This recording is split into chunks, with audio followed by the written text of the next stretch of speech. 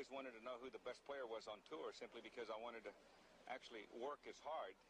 And then I ran into a little guy by the name of George Knudsen out of Canada. And I watched him hit the golf ball. I watched him with the wide stance, making the club back way inside, releasing the club.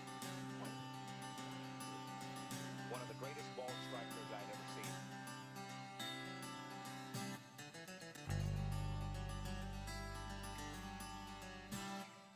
Hello and welcome to the latest edition of the McKellar Golf Podcast, a Ryder Cup special McKellar Golf Podcast.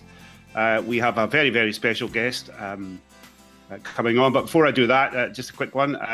My constant reminder to please go to McKellarmagazine.com and purchase your copy of McKellar Magazine, issue number 7. If you've already got that, try issues 3, 4, 5, 6. We have T-shirts, we have box sets.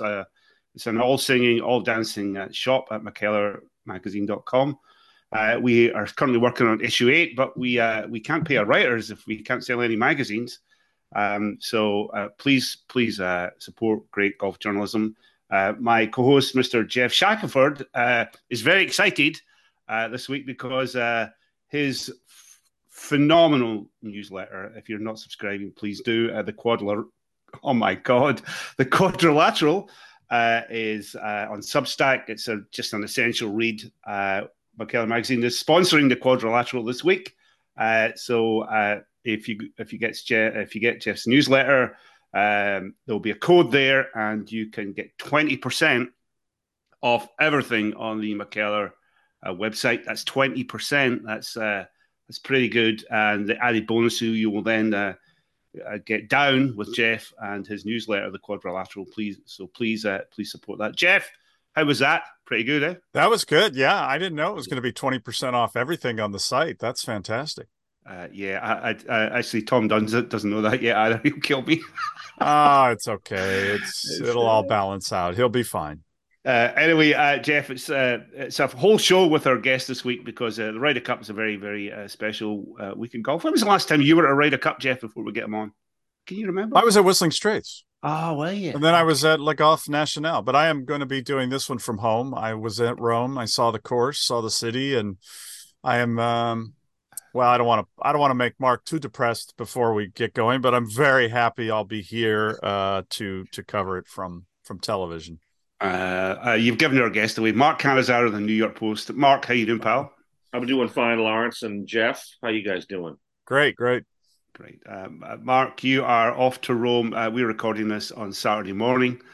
You're off to Rome tomorrow. We'll come on to that, but it's the Solheim Cup in Spain this week. Actually, I've watched a bit of the golf. It's just fantastic. But my goodness, Geoff, it looks like it's an organizational bloodbath. Based on Twitter, yeah, and just looking at the golf course, I mean, everybody's talked about how hilly Marco Simone's going to be for the Ryder Cup. And it looks like the old course compared to this place. It is not nearly as hilly as where they're playing, and it looks like there are some unbelievably ridiculous climbs and falls, and then it seems to be a logistical nightmare on top of that with buses and different things. That's a shame to see that's kind of the takeaway. I hope that's not the case with Italy, but they definitely have some last minute work to do based on what I saw when I was there. So hopefully it's a little better organized. And as I've told everybody who's going, once you're on site, it's going to be spectacular. It's just getting there could be work. If you don't know what we're talking about, I suggest you go. There's a Twitter user called Carolyn Scott, totally Carolyn. She's on the ground. She filed a thread last night.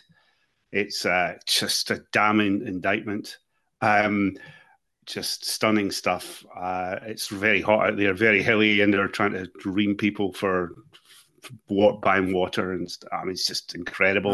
The great Dave Cannon, the legendary photographer, a very restrained guy. Dave loves his golf. He's not one of these guys who shouts. He even was forced to tweet about it. But I posted a photograph from lunchtime of people leaving the premises.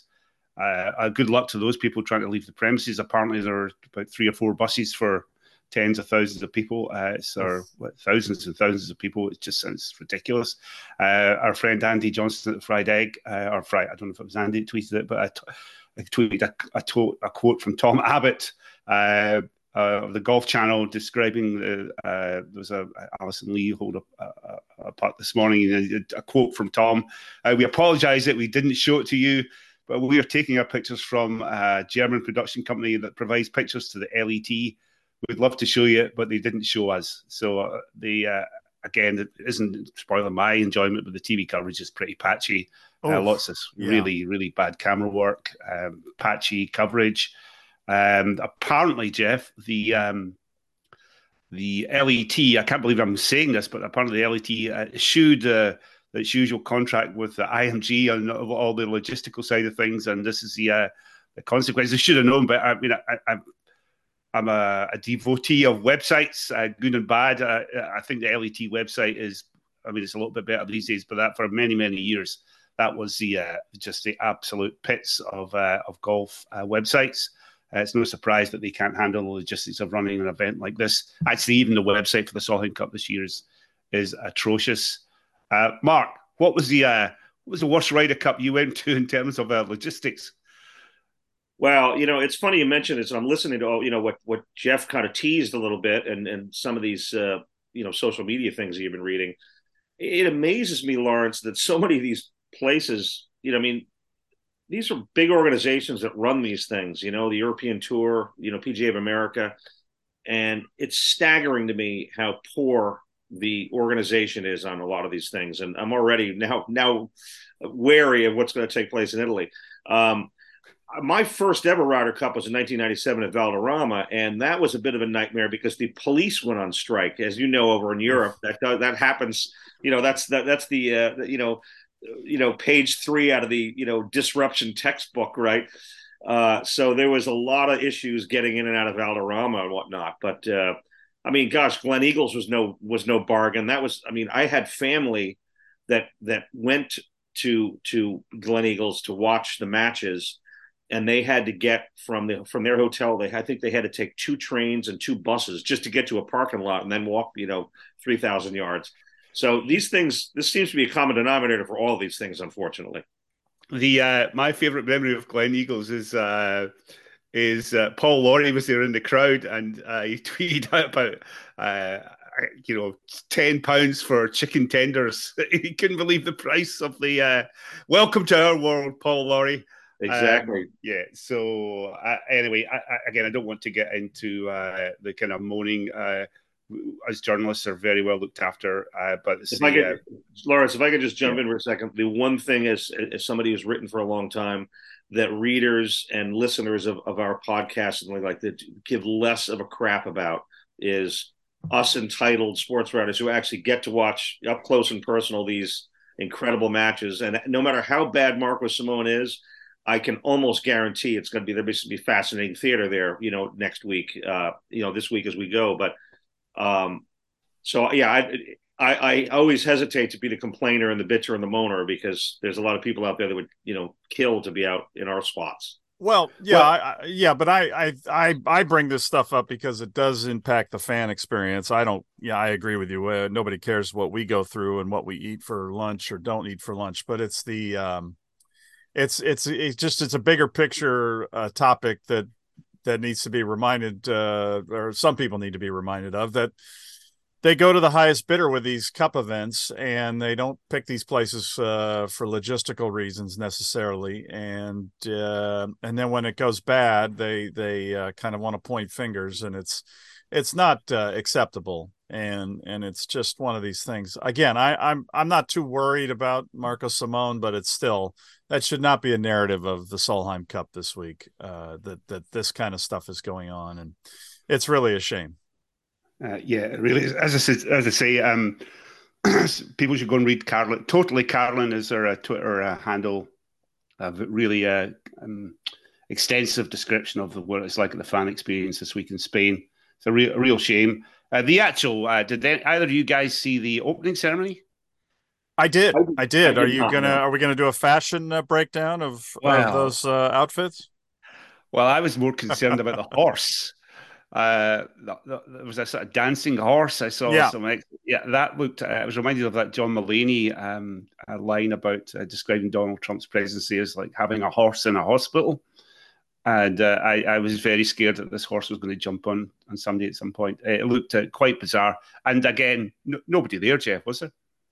Well, yeah, but it was a large venue, so yeah, the Ryder Cup one's just going to be on this field out at Marco Simone. The thoughts of having it at the Coliseum or whatever had been floated did not happen, which is probably fine. It's out where everybody will be, and they'll have the usual schlocky entertainment. They've announced a few people I've never heard of. I'm sure you might know the music person, but oh, come on! But it's part of the fun of the tacky theatrics and the sunglasses, and of course it'll be a beautiful contrast to the Walker Cup one we just had, which was so dignified, short, simple, sweet, beautiful, classy, and recognized everybody that needed to be recognized, and that's really all you should do. But of course, we know that won't happen in the Ryder Cup. The European Tour actually were going to have the opening ceremony at the Coliseum, but they blew their budget on hiring it for Henrik Stenson, who had signed a contract and promised he would not go to Live Golf. Yeah, yeah, nice one, Henrik. Mark, you're a devotee of great opening ceremonies. You didn't see this one this week. I just wonder where you put it in the pantheon of bad opening ceremonies. I actually did not see it, Lawrence. I've been, as you know, I was out west near you and on a work trip covering the Giants with football, so I didn't get a chance to see it. I watched a little bit of the golf yesterday, and obviously saw the Lexi Thompson debacle. But yeah, let's get into that one. Yeah, actually, so very quickly to some, again, I feel like I'm just describing things in case people haven't seen them. Lexi Thompson's, you got to see this. It's worse than It's worse than Hunter Mahan's at Celtic Manor in 2010. The chip. She has a habit of buckling under pressure. Does Lexi, but that's okay. Good player. Asked in the subsequent press conference to very politely by a journalist called Alex Maselli, who's not known for particularly kid. He wears kid gloves, but they're made out of real kids, as the joke goes. But that's quite a good line, isn't it? Alex asked very gently if she could to describe what had happened, and she, I don't need to go there. Obviously, she subsequently did answer it, but it was. What did you think of that, Mark? Well, I mean, I look back to Lexi's situation at the Olympic Club, where she had Women's U.S. Open in her grasp and completely threw it away, and if I'm not mistaken, did not speak to reporters after that at all. Disappeared. Didn't do a TV interview. Didn't do print interviews. Which is, I mean, that's A1A is what you need to do to show some class. Win or lose, no matter how hard. Go watch some films of Greg Norman. After his crazy collapses and John Vandeveld, etc. So, fasting forward to what happened yesterday, her answer to Alex, I don't need to answer that question. Well, that's why you're in the press conference. And it's not like, Alex asked Lexi about her personal life or love life, what she likes to have for dinner or breakfast, something personal. He asked her what took place on the golf course. That's what they're there for, to answer questions about that. And so I go back to Lexi's, essentially, lack of accountability in the Olympic, club situation, and look at this, and it just shows, she shows herself to be a pampered athlete and spoiled, and it's just a terrible look. And the under the breath, that's a terrible question. That was an absolutely proper question. I mean, It was a pivotal moment in not only the day, but potentially the entire set of matches. I mean, the U.S. had a chance to take a commanding lead into today.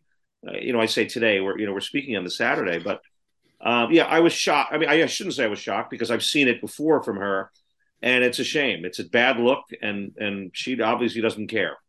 You cover the NFL. It's billion dollar sport, Mark. Would you ever see something like that from an NFL player? I guess you probably would. I mean, but it strikes me that the NFL. I mean, access is part of the reason, or is a good reason why it is so huge. Yeah, I mean, listen, you're going to find athletes in every sport, team sport or individual sport, Lawrence and Shaq, that are going to try to, are not going to be accountable, or they're going to not like your question. The NFL and all the leagues, have regulations that players have to be available, but, sometimes they shirk those responsibilities as well. We see this everywhere. And listen, golf, is obviously such a lonely, animal here in terms of, these professional athletes. The camera's on them, not on their team, right? And I get it. The pressure's immense.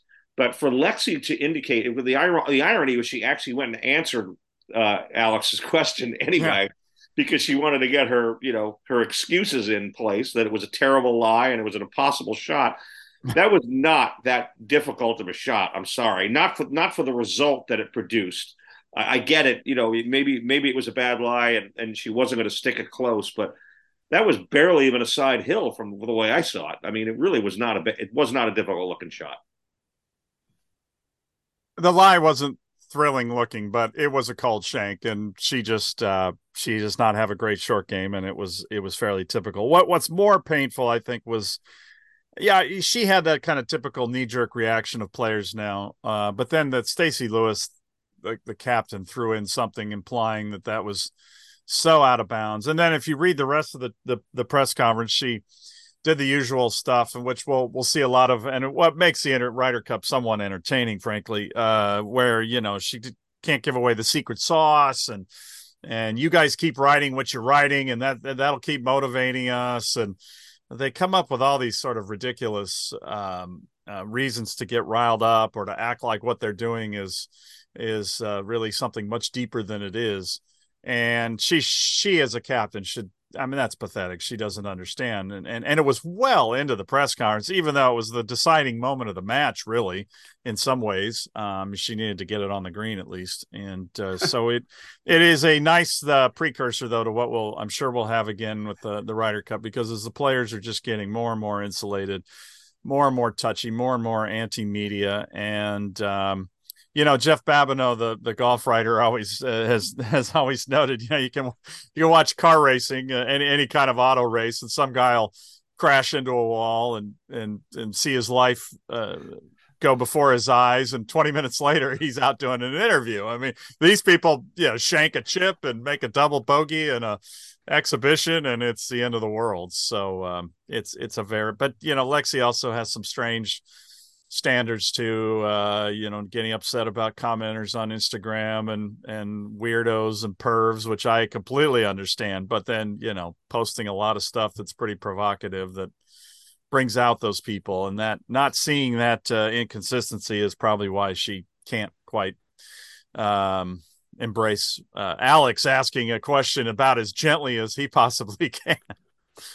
The touchier, more is. Why do you think that is, Geoff? What's happened? Oh, well, they're surrounded by, the agents are generally deplorable at this point. They just tell them all these people are out to get you, and they're out to bring you down. And of course, we have a lot of that in sort of right-wing media circles, that everybody's there to, should be there to tell you how great you are. And that's really chipped away. A lot of the golfers have absorbed all that. And you'll see Brooks Koepka, who's actually really one of the better quotes in golf, but he almost always starts every answer out defensively, or every time he hears a question, he's immediately on the defensive. And then when he gets that out of his system, he then gives you a great answer. And you're just like, what, why would you do that? Why are you that way? And who's riling you up to make you think that, what was the thinking on 17 today? That's some sort of gotcha question. It's like, it's just a question. Shaq, I think you see this because we're around him a lot. I think that Brooks uses that. It's manufactured motivation for him. Sure. Defensive nature is like, it's like everybody against him, everybody's against Brooks, or they don't believe in Brooks. Well, I got news for you. I think most people do believe in Brooks, because he's pretty freaking good. Yeah. He's probably the best big game hunter there is in golf right now. Not probably, he is. But you're so right. Brooks comes off as the too cool for school guy. And, your question, maybe, he's going to pass it off as being a dumb question or whatever. But Brooks is actually a fantastically good interview, I think. He really, he's not as transparent or whatever, maybe as Rory, but, or maybe gives you as well thought out answers as Rory does. But I really enjoy. He's opened my eyes a lot over the last few years about how good he is in the interview room. He's good. But you're right.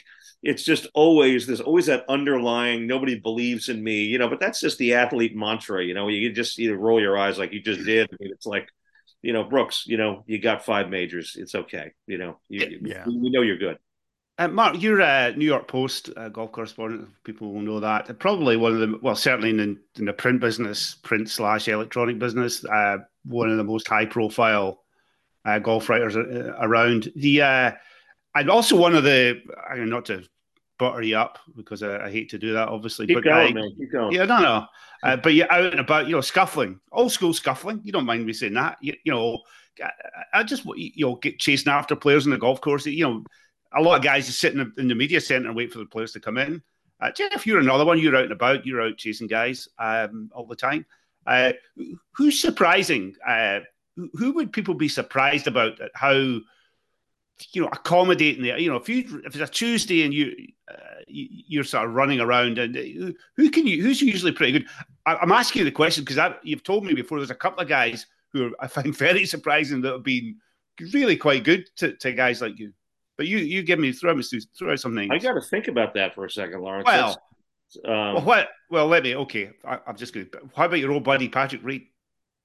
Oh, see, now I've had some really, really good interviews with Patrick in practice rounds actually, now you've just jogged me a little bit. I was vapor locking a little bit. I've had a couple of incredibly good interviews with him down in Charlotte and also at Tiger's tournament at the Hero. And we're going to get. I feel like I'm going to be scoffed at right now. Okay? No. Hang on. The one at the Tigers tournament, was that post digging the trench or pre digging the trench? Oh well, that was right after. No, that was right after the Ryder Cup in France when he threw everybody under the bus. I was the first person to interview him. Is that what you're talking about or no? No. Anyway, I was just talking about the cheating. Anyway, go on. You're friends with cheats. Yes. I don't know. I'm trying to remember if that was before the sand the sand caper. Yes, I'm sorry. I believe that think it was probably late. Maybe that wasn't that tournament. Anyway, right. Anyway, go on. But my point is, I think that Patrick. I don't want to say he's misunderstood but I do believe that there's some elements to Patrick that are that I like and I think most people don't like. And I would say the same thing about Bryson DeChambeau, who's a very polarizing figure. I think Bryson is the biggest case that I've come across of one of the more misunderstood guys out there. Because I do believe he has a big heart, but Bryson is getting back to what Geoff was talking about a little bit about how pampered the athletes are and the agents and things like that. Bryson can't get out of his own way so often because he has no self-awareness whatsoever. He just somewhere along the way he's lost finding that self-awareness gene or getting it or acquiring it. But he really, I can tell you from stuff off the golf course that this guy has a big heart. I think there's a lot of interesting elements to him. You're shaking your head. You can't stand him. I know, but most people, those are two particular guys that most people don't like. But I'm not saying Patrick Reed is an embraceable dude. Of course he's not, but there's a lot of things, there's a lot of stuff that's taken place in his background there. But Bryson in particular, I really do like. I genuinely do like Bryson. And again, you could shake your head, but I've had some, and these aren't just from interviews I've done with him or anything like that. I know some stuff that he's done off the golf course charitably. I'm intimately involved with some of that stuff with some very, very close friends. And I'm sorry, I that's my opinion of him. I know it's not popular.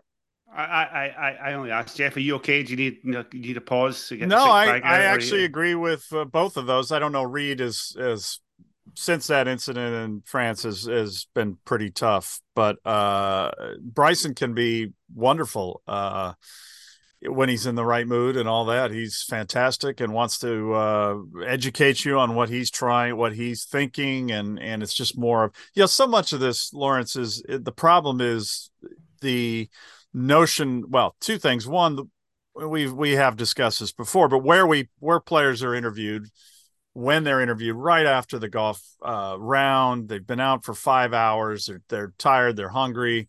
They're thirsty. And they're almost always better 15 to 20 minutes, maybe 30 minutes after a round. They've cooled off a little bit.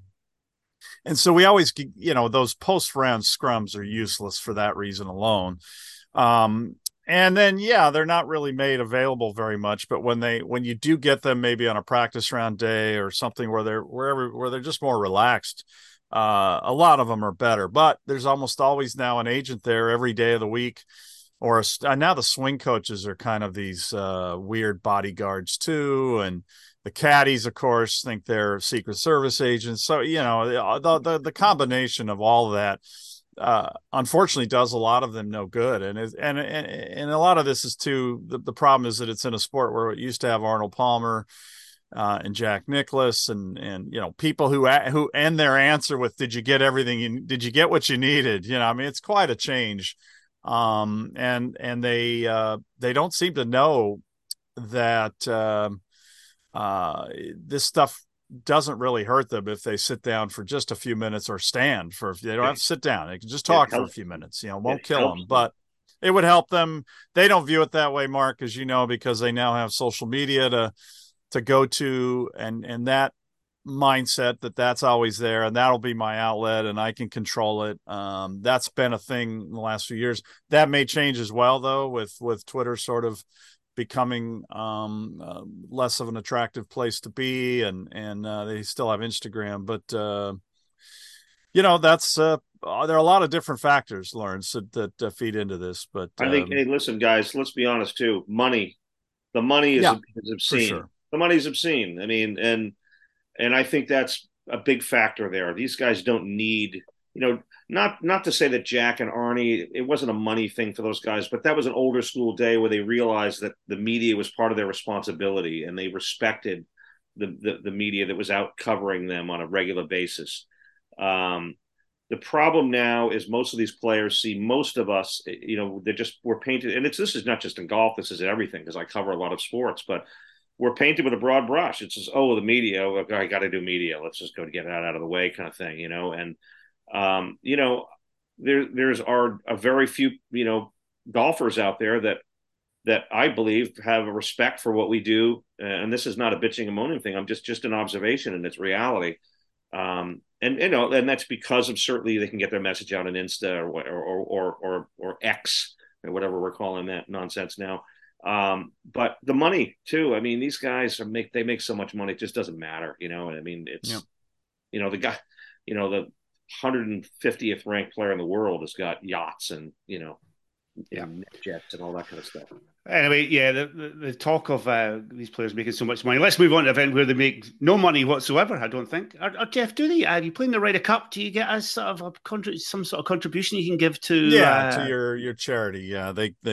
I don't know the exact number now. It was over 100,000. It wasn't much, really, when you think about the amount of revenue that's brought in. And but as we know, this is a great look at. I mean, Ian Poulter has 4 Ferraris for a reason, and it's the Ryder Cup more than it has nothing to do with anything he did in other golf tournaments. It's what he's done in this. So it's an event that, if you succeed in it, it tends to pay off in certain ways, especially in Europe, I think. I don't know how much it means to the United States, but it means something to the American fan.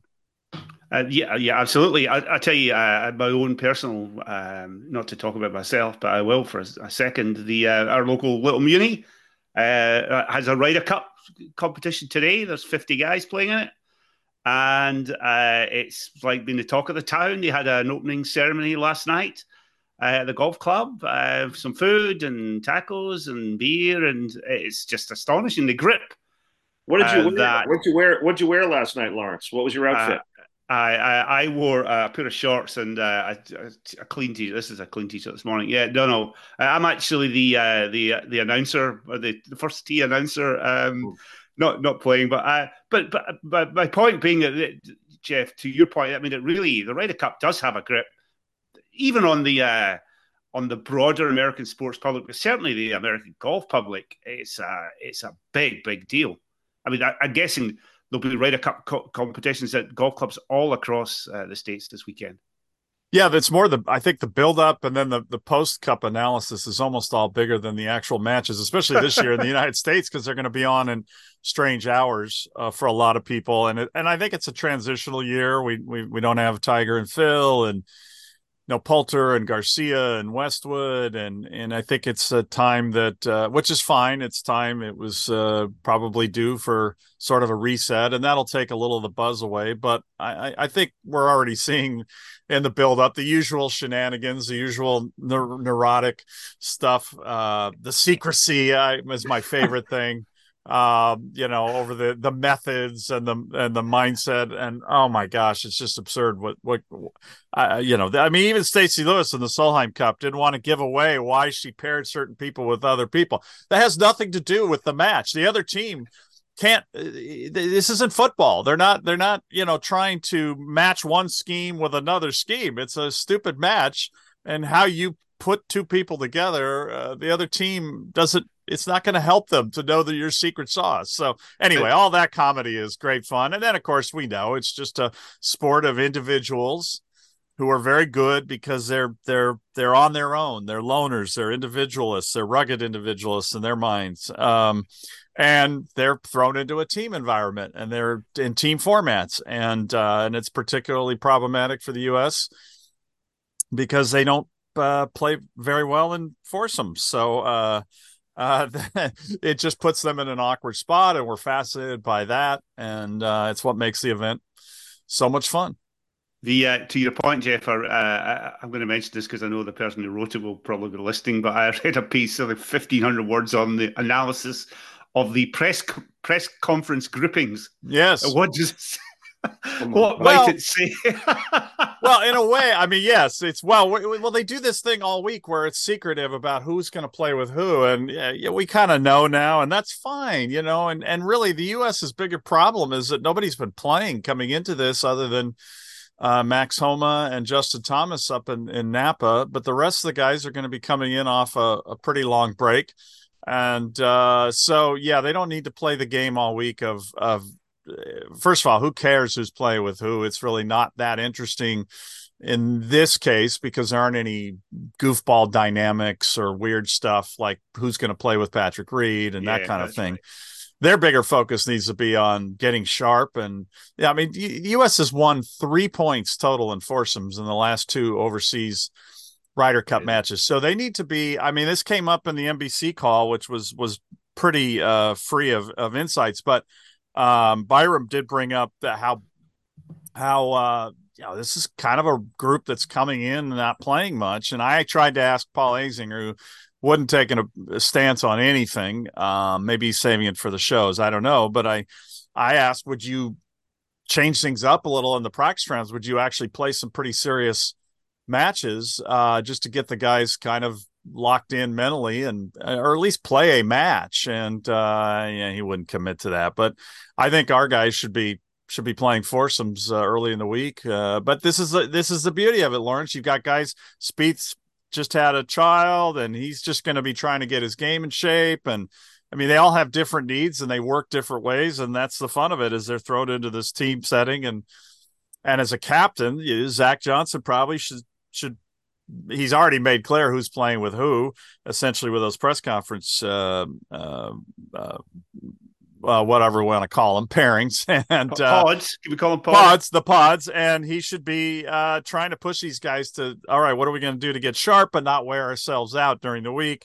And whether he can do that or not, we don't know. We never know what the task force and the 45 vice captains and the whole thing mean. And by the way, Wyndham Clark threw out some good little fun stuff about wants to beat Rory, wants to play Rory. He thinks he wants to show he's better than him. I thought that was fun. So we're getting the bulletin more material. It's getting there. Your idea of playing foursomes, proper matches, is not going to happen. The things that I've been reading all week, Geoff, are the hill course is really hilly. We'll not be playing. We don't want to take out the guy's legs, and so I'm guessing there'll be no proper matches Tuesday, Wednesday. Mark, the irony is some of the worst climbs are to tease way back because the guys work out so much. So there are some climbs in there, and a couple of them made me laugh because especially 17 to 18 is just brutal, and it's all because they had to get the tee way back to make it a par 5 of that they don't hit with a 9-iron, on their second shot. So anyway. Actually, that's another quick before I come to you, Mark. Quick Solheim Cup. I think there's 3 occasions this week where the players are carted back to a tee or taken to the next tee from a green. That's pretty sad, really. Anyway, Mark, I used to, when I was out on the beat, I used to think it was the longest 5 days in golf, the run up to the Ryder Cup. It's how are you going to cope? You're flying out Sunday night. You were there Monday morning. It's a long time till the first ball's hit on Friday, isn't it? It's a long time. I mean, quite frankly, Lawrence, I mean, the 4 days leading up to a major championship to me are long, right? I mean, or the 3 days, I should say. Usually I'll start writing on the Monday. So you write, you're banging the drums Monday, Tuesday, Wednesday. This is an added day. That day is just torture. It's tough. I mean, really, when you get Thursday is probably the toughest day of all, because you're like, what else are you going to write? I have a number of story ideas and narratives and things I certainly want to write and pursue, but man, you just want to get that competition started, because usually when it gets going, it's going to be awesome, What's your best idea for the week? I wouldn't say I have any crazy cool ideas, but I mean, some of the there's just some obvious stuff. I mean, I'm fascinated by the entire Justin Thomas dynamic. That could and very well may make or break the Zach Johnson, whatever you want to call it, legacy as a captain there, because we all know that Zach was going to pick Justin all along. When he spoke to us at the Open Championship, it was pretty damn clear. There was still weeks and weeks after that, for him to try to make the FedEx Cup, which he didn't. But we walked out of Liverpool knowing damn well that Justin was going to be on that team. I have a weird gut feeling that Justin's going to have a really good week. I just, he's obviously, as we know, he's a bulldog. I know you're scoffing. His form hasn't been good, but I can see that happening. I can see him. But if he doesn't have a really good week, or if he has a particularly horrific week, that's all on Zach Johnson, listen, if he's a big reason why U.S. loses yet again on European soil, that's on Zach Johnson, because I just have a weird feeling. It's a total gut feeling. It's not based obviously on his form. Yeah, I just feel like you get him in that Ryder Cup atmosphere, I think he could snap out of what the slump that he's been in. And he did. If I'm not mistaken, he was playing fairly well for a while in Napa, right? So. I think he finished 5th. Do you have any particular insight on the Bradley? I saw Bradley did he did the 40-year-old virgin podcast this week. Not that Keegan Bradley's a 40-year-old virgin, but the hosts are. Do you have any particular insight on why is Bradley just not liked? Is he seen as a kind of weird dude? I don't.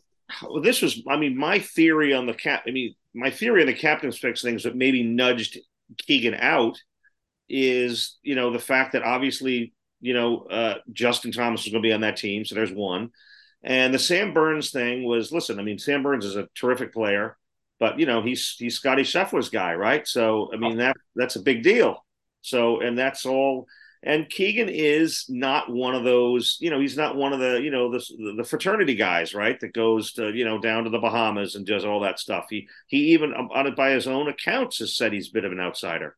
So, and this Ryder Cup, let's be honest, has become a bit of a good old boys network. It has. So it's a good old boys with a lot of damn good players. But does that mean I really felt that Keegan should have been on that team, in my opinion? I think he's a fire starter. I know his most successes come, under the wing of Phil, who's not going to be there. But I really do believe that passion matters. And listen, his form's been pretty good. His putting's been back. And you throw that in with how badly he wants this and what the Ryder Cup means to him. I think that's the kind of the stuff that the U.S. side has been missing for so long. Not lately, because I think it's gotten better.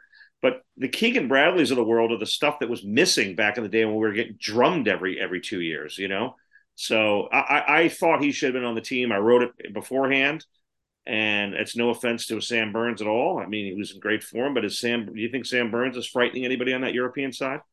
Well, I read this. The Burns Scheffler pairing in President's Cup, it's awful. The record's crap. but they're pals, they're boys, man. Well, that's yeah. Did you see the Bradley stuff, Geoff? Did anything strike you about that? Well, I'm with Mark, watching the Solheim Cup right now, and you just reminded there's certain people in match play who are annoying in a good way to play. No, Yeah. and I mean that Absolutely. they bother, they get under your skin, and the way he plays, some of his weird twitchy stuff and his passion. He's the kind of guy that would just annoy the crap out of certain teams. That's why I think he was successful, and not just because he was playing with Phil, but as Mark says, they were a good duo in the Ryder Cup and President's Cup, I believe, too. But no, I don't think I don't think it's anything other than this task force nonsense of who fits the mold and whatever is good in the team room, and we've seen this over and over again in the U.S. That's probably helped them at times. They have been bonded and getting along well, and then there have been times where it hasn't worked, and they probably seized too much on the ones that the Patrick Reed moments that didn't work. But sometimes you just gotta suck it up. I don't think Sam Burns is particularly popular either. I mean, I'm not saying he's a bad guy or anything. I just don't think he's got any thing other than he's a solid player, and he and Scheffler seem to get on pretty well. I mean, I think the underrated part of that component is that how many guys are compatible with Scotty Scheffler. Again, he does things his own way, and he plays a certain way, and he's really slow, and that takes a certain kind of person to want to play with him. So I guess Burns has signaled that he would be a good fit. I mean, he and Keegan Bradley and Scheffler would never finish a round, and four balls it'd take 2 days. Jack, I would, I know what pairings are done in Dustin already, but if I'm Zach Johnson, I'd have taken Dustin Johnson. I mean, I'm sorry. I know he's in Siberia playing on live and all that kind of stuff. And maybe it would have rubbed some people the wrong way. I don't think it would have, because I think a lot of these guys on this team, on the current team, are good pals with Dustin. I mean, he hasn't fallen out of favor, unlike some of the other guys. And, his record speaks for itself. And again, I know he hasn't been lighting it up on live, but we know what Dustin's doing right now. He's collecting big cash, right? So yeah, he's good, and he has a great mindset for the Ryder Cup, because he doesn't have a mindset. He just kind of plays frontline, man. He doesn't care, and that's what you got to do, And I thought that was a big mistake on Zach Johnson's part, not taking Dustin Johnson out of live. Anyway, a quick note. We should really talk about the Europeans before we leave. The quick note, a little bit of trivia: 2017 US Walker Cup team. Scotty Scheffler should never have been picked, Geoff, and his place should have gone to Sam Burns. Probably one of the biggest snubs in the history of who cares? The modern history, or the history of the modern Walker Cup. It's just preposterous. Quickly on the European teams, I don't know. I'll ask you guys if you've got any particular insight.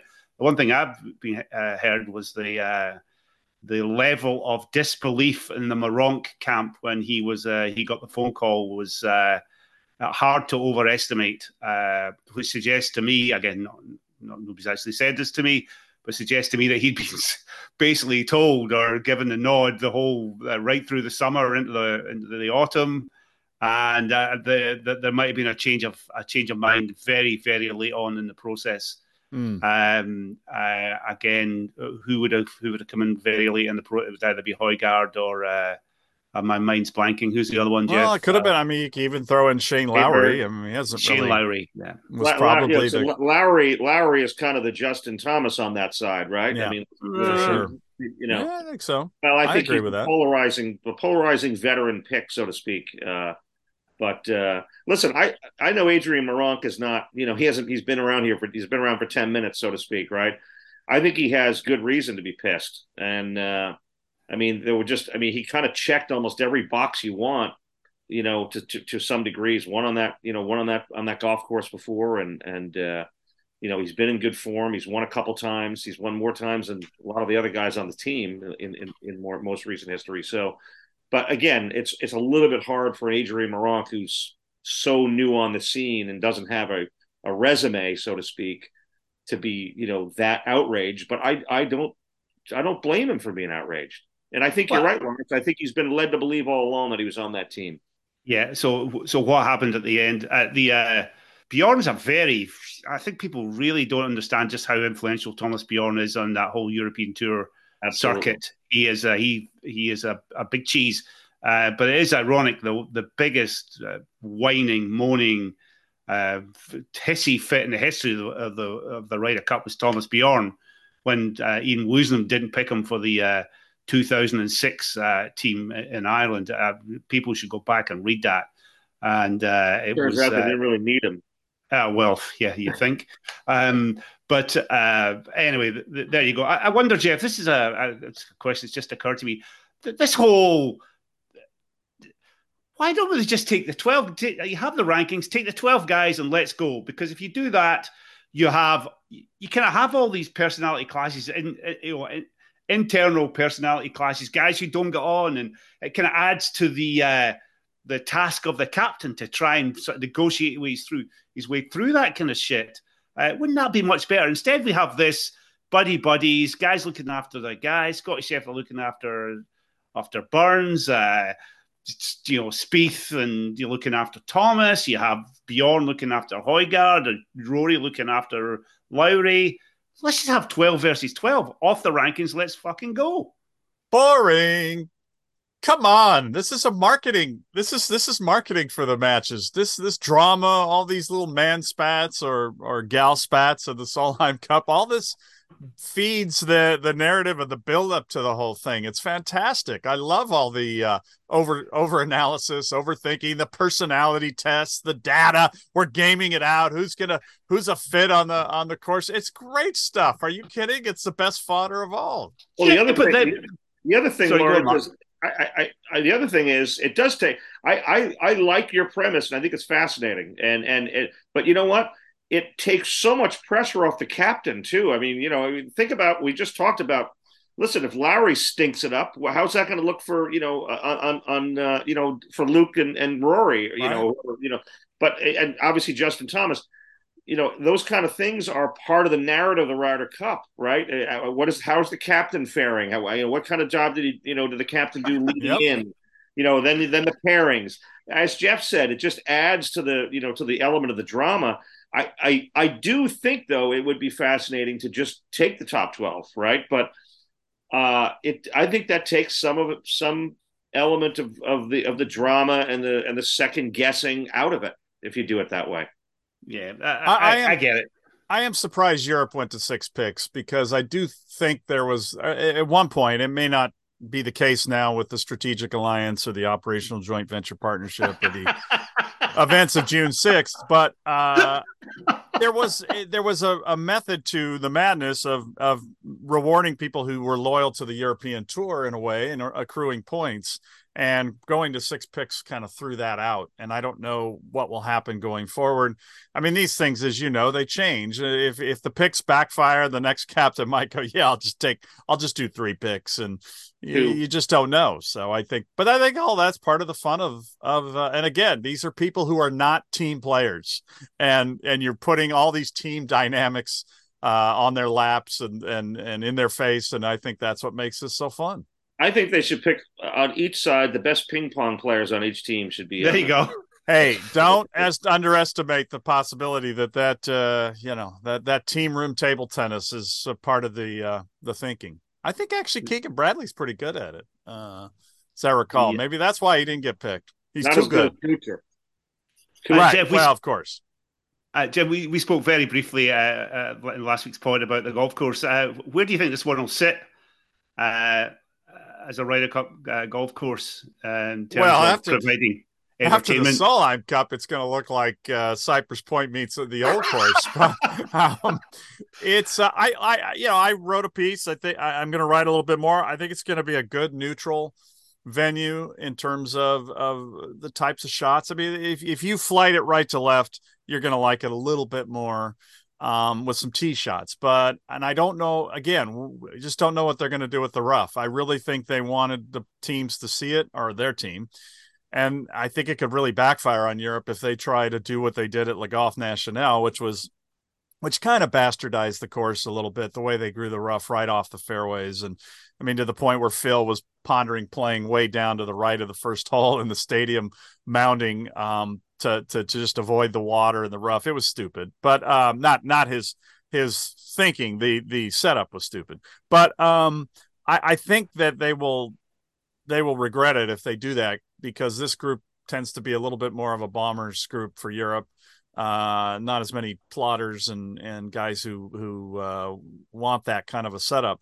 I think it's going to be super. There's some drivable holes. There's some interesting greens. There's some simple holes. I don't think it's going to get in the way of the matches, but I think it's going to, be a nice accent and add to some drama. And then as we discussed last week, I think once people get on site, the atmosphere is going to be incredible. Again, looking at the Solheim, how spread out this thing is on the top of a mountain, and even there, the fan energy is still okay.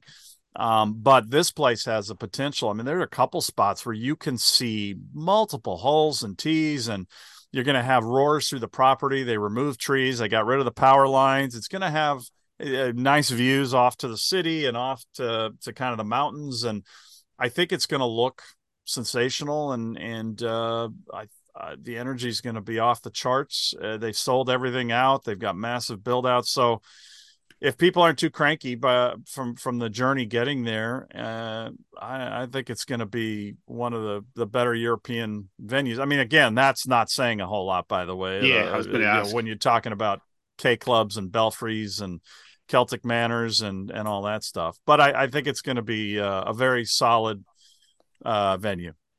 Can I ask you, Geoff, given this is your field of expertise, does it really matter if a Ryder Cup golf course is a good golf course? Absolutely, yeah. And I take offense whenever people always poo-poo the course. Like, well, think about it. What was the one moment at the Belfry that was interesting? Well, the 10th hole. It was not a perfect hole, but it had dynamics of risk reward and do I or don't I, and it's just like any kind of artistic effort. The golf course is the stage, and where it's played matters. If an orchestra plays at some place with bad acoustics and the crowd's miserable and it's got no ambiance, well, it's not going to be as good. And the course absolutely should be that interesting sort of third component besides the two teams going against each other.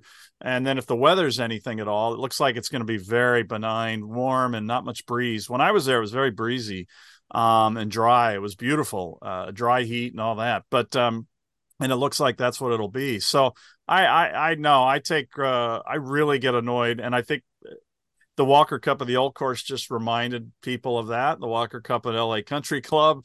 I think Bethpage will be an excellent Ryder Cup venue if the crowds are kind of kept within reason. So no, I think the course is a huge factor, and it's just a no-brainer to try to go to good courses. And I think it's why people get pretty cranky when the European Tour has gone to some places that are not so good. And I think it's why they've brought in European Golf Design, has done these last two redos of Le Golf National and Marco Simone to make them more match play friendly and to juice up the matches a little. So good for them. Yeah. What I remember about Celtic Manor, it was a freaking quagmire, right? It was in the middle, it was in a valley in the rain season. I mean, what were you missing there when you were setting that whole thing up, instead of going down the road to one of the great links golf courses in Europe, so yeah, I agree with you, Geoff. I mean, and I'm the biggest on the risk reward factor. I love the risk reward stuff. You don't want cookie cutter stuff where guys just hit the same shots at the same spots, and that I think is a big deal in any match play, but certainly a Ryder Cup. And just getting into the crowds for a quick second, if I could, I mean, the Europeans, obviously their fans travel better than anybody, and they are. I love the European crowds, and they didn't get a chance to do that at Whistling Straits because we were still in COVID travel restriction stuff. So even though obviously Whistling Straits was going to be massively heavy American sided, I kind of missed, all the everybody dressed in yellow and all the whatever those crazy outfits that they wear and whatnot, and that was missing that element there. And I think this is kind of now 4 years that these fans have been waiting to get after it for the European side. So I think it's going to be rabid, and I can't wait. I'm really looking forward to it. The actually mention of Celtic Manor, but we should really wrap this up. But I mentioned Celtic Manor. That would be that week. Those 4 days weren't bad. Remember the was it Sun Mountain, Geoff? The raid suit. Corey, the Lisa Pabin. It wasn't Sun Mountain's fault. Let's be clear. It was right. It was the stitching work that was requested by the captainess. Right. Yeah. The there was the other one. It was completely made up. That Tiger had said something about Rory in the locker room and it had been overheard. I mean, that was some piece of gossip that just grew arm and legs. And it was on every back page by the Wednesday. And then the next day, the Europeans came out with all wearing Rory wigs on the first tee to make the kid feel better. It was, oh my God, those days are just. We're all burying the lead at Celtic Manor, and that the gift at Celtic Manor was Monty. So as always, that was really the gift. I mean, let's just, as sports writers and sports podcasters, let's call that out for what it is. Monty was the star of the show. Actually, that's a good point. New York Post. So you like a story. The boring captains are on the rise, aren't they? I mean, they're really. I mean, time for this one in particular. I mean, listen. Oh my goodness. I personally like Zach Johnson. He's, I think Zach Johnson even himself would not have called himself the most dynamic chap on the planet. And Luke Donald is lukewarm. Yeah. He's just,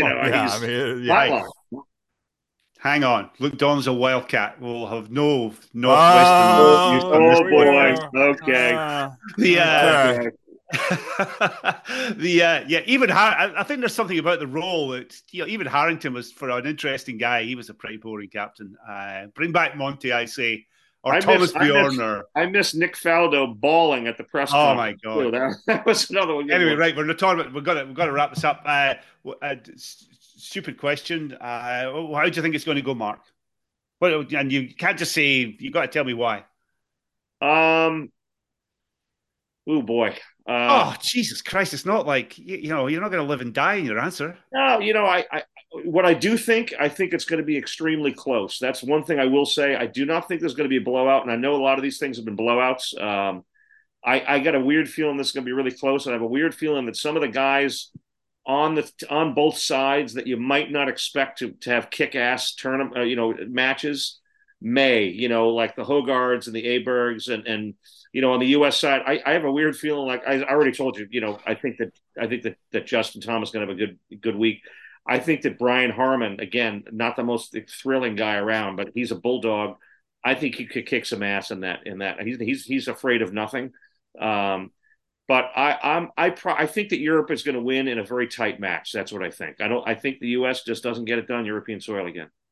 Brian Harman's a bulldog. He's afraid of it. Let's see him on Sunday. First game against Rory in singles. So listen, we'll see. We'll see. Yeah, I get it, but I do think he's good. Because you talk to these guys who've played in the Ryder Cup, and the guys who've been there, done everything, and that first tee experience is something. Not revealing it from you. My favorite part of the Ryder Cup, and if I was a fan, I would sit at the first tee all day long. I love the first tee. I love the action. I love the intensity, the emotion of the first tee. So that's my favorite part of it, because you can feel the nerves in the air from these guys. Yeah. Geoff, dumb question to you. 15-13 Europe. I think it'll be another one where the U.S. probably loses it in foursomes and they make a great run in singles. I think the Harman Koepka team will be the shock surprise team. It's such a kind of an oddball pairing in a weird way, I guess. I don't know. But I think they're tough, and I think they'll be the shock team for the U.S. I mean, it's not shocking. A champion golfer of the year, and Brooks Koepka rises to the occasion, but for some reason, I think they'll do fine. And I think it'll be a great close match. I'm not sure about some of the European rookies, how they'll perform. And, Bobby McIntyre just missed the cut in the French Open. By starting miles. to stink it up. Nikolai, we'll see what he does. But I think that, and I don't know if Rahm's going to love the course just because he tends to not love places where you have to hit it right to left. But overall, I think they're going to be fine and they'll win it. And finally, a close match. It's been a while since we've had a really good close one. And the weather's going to be great. We don't have to see everybody in stupid beanies and 45 layers. At least the forecast looks sensational. So I think it's going to be a really good Ryder Cup, an above average Ryder Cup. How have we gone an entire hour and not mentioned Sepp Straka? Yeah, well, it is. He might be the surprise star for Europe. Who knows? He's another guy who likes to get in there, and I think he was a great pick. I'm not too. Everybody seems pretty quietly confident that was a no brainer for them. Even though you could lump him into that group of really, yeah. But he did have that second in the Open, and that was huge. I'm only goofing on that, by the way. I have nothing against Sepp Straka. Oh, I know. Yeah, but it's not. It's not a household name for a lot of people yet. But there's a lot of non-household names on both of these sides. Well, that's right, and that's going to be a problem, and the average sports fan is going to go, but to the golf fan, we've known this was needed, or not needed, but inevitable that we'd have a reset. Yeah, that it would be time for some new people, and it's just bound to happen, and I think it's just fine, and I hope Italy follows through it, Mark, and I hope you've mapped out your Rome eating situation, but if you need any advice, I had an amazing food week there. Well, so I'm gonna text you then, because I've already done some beginning recon. Okay. Geoff, I will text you on that when we're off. Yeah, I have some suggestions. Awesome. What Lawrence is just, what are you offended by the fact that we're discussing? This is part of the. This should be a food cast, Lars, for God's sake. Come on, I'm putting the finishing touches on my When in Rome post that's going to go out in the newsletter, and I think Mark, being a man who enjoys a good meal, I want him to. You don't want to waste a meal when you're in Rome, Lawrence. No. Because you could make the wrong turn in there. I mean, it's not going to be bad food, but when you can have extraordinary, you want to make sure you maximize your distribution of matriciana and carbonara and on and on. So my one goal in Paris in 18, because as you know, these are very busy days at the Ryder Cup. It's a different animal than a regular tournament. Everything's important. You can't skip anything or whatever. But I was bent on making sure I was in downtown Paris for a proper dinner every single night that week, and I went to some freaking good places. Yeah, I plan to do the same thing next week. Right. I really am calling time on this nonsense. Oh, you're just jealous. Very quick note. New York Post sending. Great. New York Post sending the golf correspondent to Rome, so they still consider golf to be relevant to a mainstream audience, Mark, correct? Lawrence, I've been very fortunate in that golf has been an important part of our sports coverage since I've been there. I'm 30 years now. I've been to every Ryder Cup since 1997. So, okay. It's a big deal because my previous sports editor who's retired now, the blood and guts and passion element of the Ryder Cup was the biggest attraction. And I think that's a big attraction for the fans. Okay, that's good. Well, it's good to see you anyway. Mark, great to have you on, buddy. Have a fantastic week in Rome. Geoff, it's McKellar week at the Quadrilateral. If you haven't subscribed to the Quadrilateral, now's the time, because you'll be able to get the secret code that will get you access to McKellar website with 20% off everything that you can find on there. We really need the support. Geoff, thanks for taking an hour out of your Saturday morning. I'll talk to you soon. All right. Thanks, Lawrence.